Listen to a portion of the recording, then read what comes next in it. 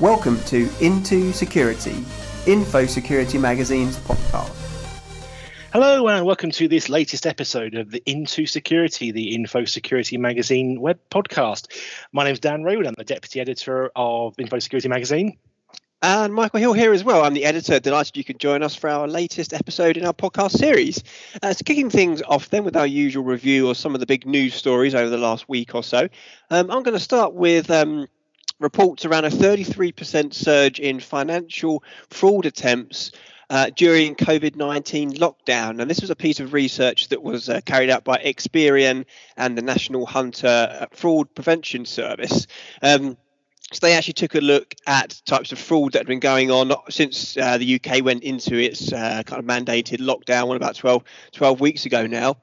And they actually found that fraudsters have been targeting various financial products, including current and savings accounts, as they've sought to take advantage of the disruption to both businesses and their customers brought about by the virus outbreak. So across all financial products, fault rates increased by a third when compared with previous monthly averages. Now, interestingly, the largest increase was in fraudulent car and other finance applications, which saw a rise of 181%. That was followed by fraudulent applications for current accounts, which saw a 35% rise, and saving accounts 28% rise. There was also a rise in fraudulent credit card applications that was up 17%, and applications for unsecured loans up 10%. So obviously, slightly concerning there, I guess, in terms of there's been quite a jump. It is interesting to see that there's been such a big jump with regards to fraudulent car and other asset finance applications, 181%. But obviously, a good thing to come out of this, as was stated by Experian as part of the research, that it shows that fraud teams have been able to spot a lot of this kind of new fraudulent activity that's been going on since the lockdowns, and have actually been able to stop it in its tracks, I guess. So Mika Wilbrand, who's Managing Director of Identity and Fraud at Experian, said, "The rise in fraud rates across each category is a warning that banks, building societies and other financial providers need to be as alert as ever in identifying fraudulent applications, even in the unique circumstances the country finds itself in." So obviously, he restated, it's likely that fraudsters have been looking to take advantage of the situation, but his take was that they've actually been largely disappointed. Fraud teams have had greater capacity to flag and investigate openings that otherwise may have gone unchecked, resulting in incidents of fraud being successfully identified. So interesting piece of research there. Dan, it's no great surprise, obviously, to see an increase in attacks and frauds around the COVID-19 lockdowns and all the difficulties that has gone along with it. That's not a shock. We've been talking about that for quite a few weeks now. But I did find the numbers quite interesting. 181% rise in fraudulent car and other asset finance applications. It just seems strange, actually. Nearly 200%. I just wonder why that particular type of finance application seems to be so high.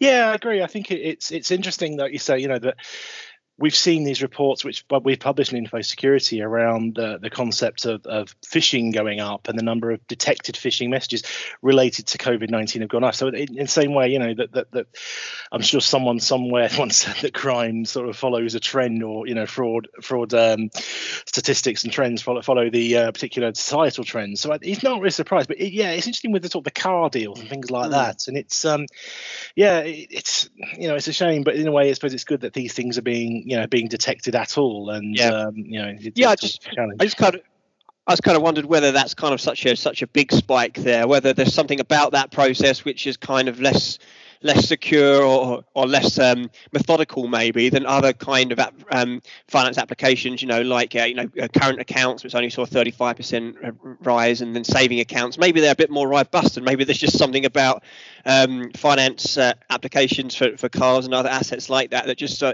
kind of easier to try and target, I guess. I don't know. Yeah, they sort of launder your money that kind of way, can't you? Really, I suppose if it's that, if you put it that way, you can put your money in that sort of system. It's maybe a bit less detected or something like that, to sort of consider that way. Well, speaking of things going awry, but maybe actually a good news story at the end. We got a report yesterday from the NCSC. That's the National Cybersecurity Centre, which I'm sure you're aware is the part of the government's sort of part of GCHQ, and sort of specialist for cybersecurity, which opened I think about 4 years ago now.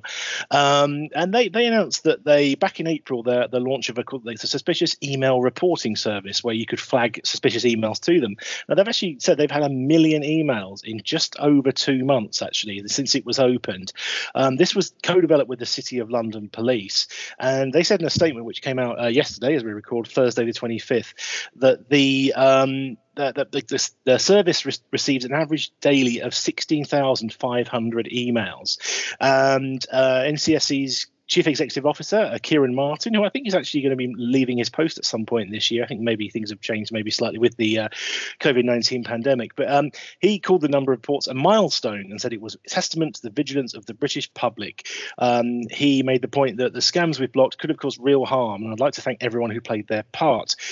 In terms of the actual statistics then, they actually said that 10% of the scams they actually were flagged or alerted to were removed within an hour of an email being reported, and 40% within a day. And also 10,000 malicious URLs linked to websites have been removed thanks to these reports. It actually does show if you report these, whether it's in your workplace, whether it's to someone like the NCSC or your local security cert, then action can actually be taken, because that's often the big challenge they have is lack of data. Now, the other thing that just about this report from the NCSC said that of all the online scams they detected, the majority actually were related to fake cryptocurrency investment lures. This is quite interesting, where investors sort of promise high returns in exchange for buying cryptocurrency, where they masquerade as a crypto exchange or a trader, get people to invest in this, and then of course you lose your money because, well, I think it was 2 or 3 years ago when Bitcoin had its massive spike in value. That gets to the news, people believe it, but unfortunately that is being used as a massive lure. But as a result, lots of emails are being reported, and I certainly see a number of these emails, especially in my spam folder for my webmail, with I won't mention his name, but a very prominent 1970s and 1980s stand-up comedian, who majority of people probably haven't even heard of these days. But being used as a lure. And I'm first of all thinking, well, if anyone read this and didn't know who this particular comedian was, and then was seeing that, why would they think that's the big lure rather than someone a bit more prominent? But also, I think we're all getting a little bit warned off cryptocurrency investment lures. It's a very clever one, but at the same time, it does promise people who maybe want to see somewhere they can make a very quick get quick rich. That's the sort of term I'm looking for. Quick investment, make lots of money very fast. That's the solution. Of course, that's not really the way it is. So great news from the NCSC, Michael, that they're doing this, that it's been such a success, but still no let up in the problems, just like with the fraud in the first story there. Yeah, well, that's right. I mean, I remember when this was launched a couple of months ago, obviously, and thought it was, a good idea at the time. You'd always wonder with things like this, phishing. First of all, there's the awareness piece of people actually spotting it. Okay, that's obviously, I think that's probably improving all the time. Then you got the second piece of actually people going to the effort to actually then report it. You can never quite be sure exactly how that's going to go, but that's quite impressive that it's reached that number already. So it can only be a good thing. And like I said in the piece there, it's stopping attacks and scams which could have a big impact on people. So it can only be a positive, really. Okay, look at another positive angle of things then. There's a piece of research that we covered this week that came from Centrify. So they did a survey of senior decision makers in medium and large businesses to gauge how companies are doing with their remote working policies. Now, it found that a lot of the respondents were aware that their policies need to be updated. Obviously, the general kind of finding in the first instance is that companies are kind of quite aware that perhaps their policies were either not ideally set up for the remote work, or the mass remote working that's obviously kind of happened.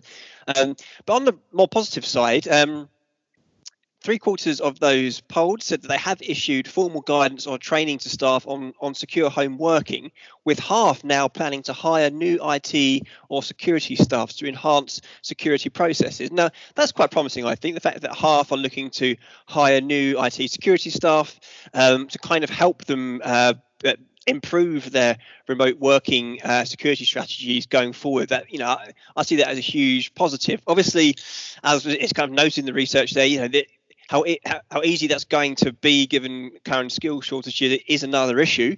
We are seeing more and more companies who are kind of reaching out or using outsourcers or third parties to help them kind of improve their security approach and security structure. So I guess that's one way that companies could look to do it. But just for an interesting piece of research there to say that half of those polled, Dan, are looking to bolster their security teams with hiring plans as a result of the move to mass remote working that we've kind of become accustomed to. I think that's really, really positive, actually, because we're probably going to hear stories at some point of hopefully we won't hear any stories of companies, suffering financial difficulties, but we're probably going to see companies having to sort of lay people off, make redundancies because of the situation where they obviously they can't sustain a model that, especially if they're dealing more where they need to be more on premise and things like that, people are going to be more available. But this is promising that people are actually going to be looking to hire, and there's going to be jobs available, because certainly kind of meeting the two together is going to be the challenge. But hopefully that will all work out.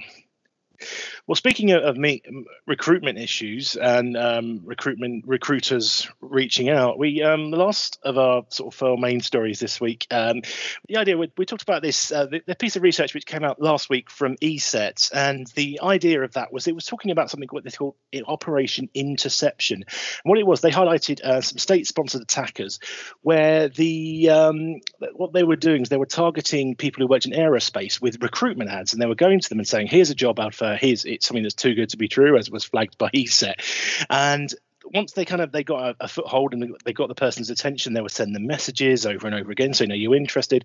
And what they eventually do was send a document, which was a PDF, which gave all the details on the jobs they had. Now, of course, it was a genuine PDF, and it did have some roles. Whether, of course, they were genuine or not, we'll let you decide.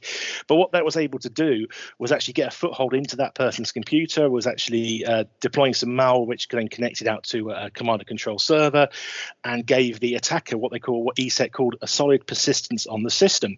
Now, of course, the PDF was a decoy. It did have expected salaries, but that scheduled task automatically launched, and as a result, it was able to download and execute arbitrary content. This went on for sort of some period of late 2019, and ESET also said the exfiltrated data, which they would collect, of course, from not only the victim's computer, but hopefully not networks, I should say. That's what they were aiming for, was placed in a password-protected archive and uploaded to Dropbox using a command line tool. So quite sophisticated. There was also some rumours. Now, this was on the presentation which I attended from ESET, that the threat actor could actually have been the notorious Lazarus Group, who have links to North Korea. They've been attributed as being involved with the Sony Pictures attack and the WannaCry outbreak of a few years ago.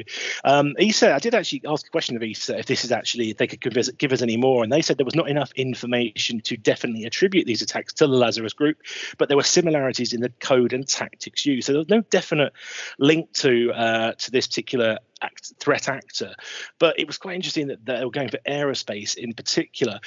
We actually, once we published the story, we actually got an email back from LinkedIn actually saying, could we just clarify that they were actively seeking out signs of state-sponsored activity on the platform, taking action against bad actors, and also they have a threat intelligence team which removes fake accounts. So happy to sort of clarify that LinkedIn are actually going out, and they said they utilize a variety of automated techniques with reviewers to keep members safe. Yeah, they're doing as best they can, but sometimes the attackers can be a little bit more proactive than the actual the platforms they're using and the defenders that they're actually they're targeting in the victims.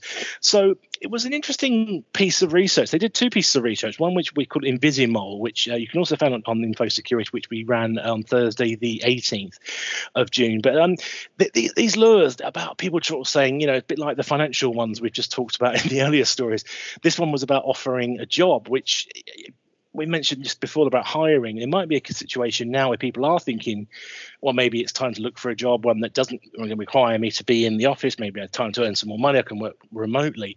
And so someone comes in and says, do you want to work in the same industry, but for a different company for a lot more money, it could be quite an easy lure. And as a result, great spot by ESET, some really interesting research. We see lots of things about state-sponsored attackers all the time, but this one was quite an easy one to understand, which I found quite a benefit actually. But maybe, Michael, just be a little bit more sort of careful about what things you're sent, and they'll be a bit more careful about what to click on, I suppose. It's an interesting one. I think it shows, like we touch on regularly, and as we mentioned earlier, just scammers and attackers kind of going with popular themes and popular stories and things that is on people's minds at the moment, and tapping into that. It leads me in quite nicely actually to another piece of research I just want to cite. This is a piece of research that was done by McAfee. Now, you may not have seen this kind of at the top of your news list. It's one of those kind of interesting pieces that sometimes doesn't maybe get the coverage it deserves, even though we did cover it on the website earlier this week. So McAfee took a look at web-based entertainment options to find out which were most commonly targeted by criminals with malware. So they analysed more than 100 of the most popular TV and movie titles available on US streaming sites, as defined by best of articles that appeared in a range of US publications. Researchers then hunted down and recorded all the high-risk websites associated with each entertainment title. Shows and movies were then awarded a danger ranking based on the total number of malicious websites with which they were found to be associated. Focus was placed on sites that enabled viewers to access content for free. Now, topping the chart of the most dangerous movies to on that list was the 2011 mixed martial arts picture Warrior, starring Joel Edgerton and Tom Hardy. And when it comes to TV, the American police show Brooklyn Nine-Nine, which I watch actually, is quite a funny show. That was listed as the riskiest TV show to watch via the web. Got an interesting one. Baker Naranduru, who's Vice President of Consumer Endpoint Segment at McAfee, said with consumers increasingly going online to stay entertained during lockdowns, it has created the perfect storm for web crime. He added that threat actors keep a keen eye on which shows are winning the hearts of the public so that they could target their malware for maximum gain. History has proven that cyber criminals follow consumer trends and behaviours to educate their scam strategies. Interestingly, it also saw that McAfee also found that the criminals had no qualms about exploiting perhaps even more the most vulnerable people in society. So actually, children's movies accounted for 4 of the top 10 movies McAfee identified as at high risk of being targeted. There were movies The Incredibles, Aladdin, The Lion King, and Frozen 2. Whereas movies for a more mature audience that attackers tend to target included Zombieland and Swingers.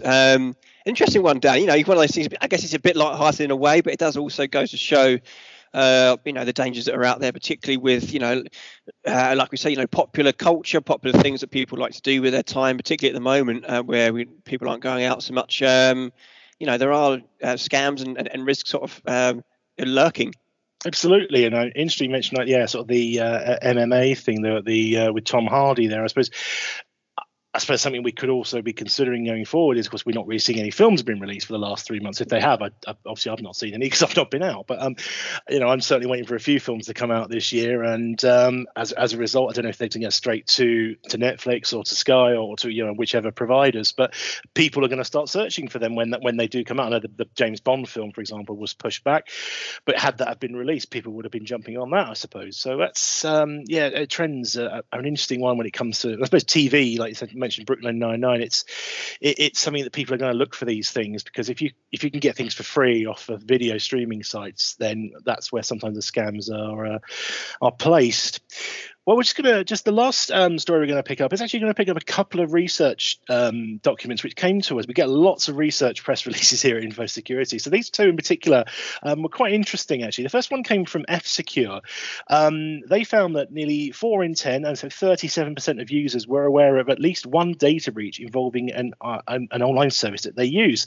They just surveyed actually 4,400 people. It's quite a good sample set, who said they have 18 accounts on average, and given that 41% said they use the same password and 56% use the same password on multiple accounts, one leaked credential could obviously lead to more than a dozen breached accounts. We've seen this problem over and over again. However, just to sort of tie in another piece of research which came to me, this was coming from a company called PCI Pal. They did a survey of 2,000 people, specific to USA and Canada, and found that 64% of people in North America would avoid buying from a company that had suffered a data breach in the last 3 to 4 months. So they called it a COVID-19 related data breach. I had to go to the company and ask them what they meant by a COVID-19 related data breach, whether it's someone who actually, because of having the disease, they caused the data breach. I hope that's not the case, but they did clarify it happened in the last few months.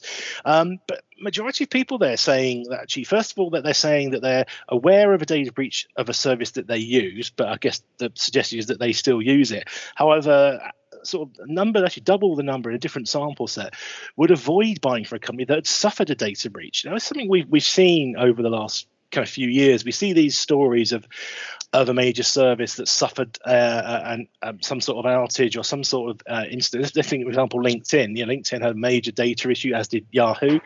I personally still use LinkedIn pretty much every day. I'm certainly on that, looking for ideas for people to participate in things we do.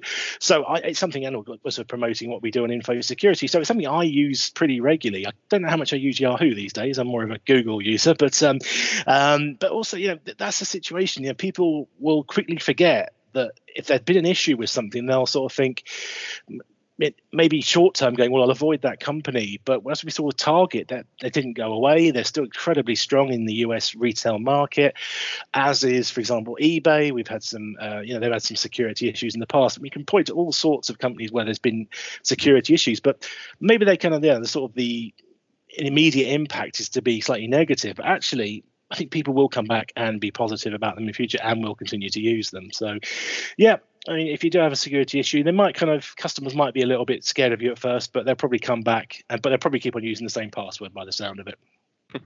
Yeah, I think generally now there's kind of a general attitude that people like transparency and they're more likely to be forgiving if a company suffers a breach, is honest and open about it, moves quickly to do all they can to mitigate it. Rather than how it is dragging your feet, trying to cover it up and not being transparent. I think that's what most users tend to have the bigger issues with these days. Okay, well, that's pretty much all the time we got for this episode then. So we'll wrap up with a few last points just from our end here, IntoSecurity, what we're doing and what's been keeping us busy.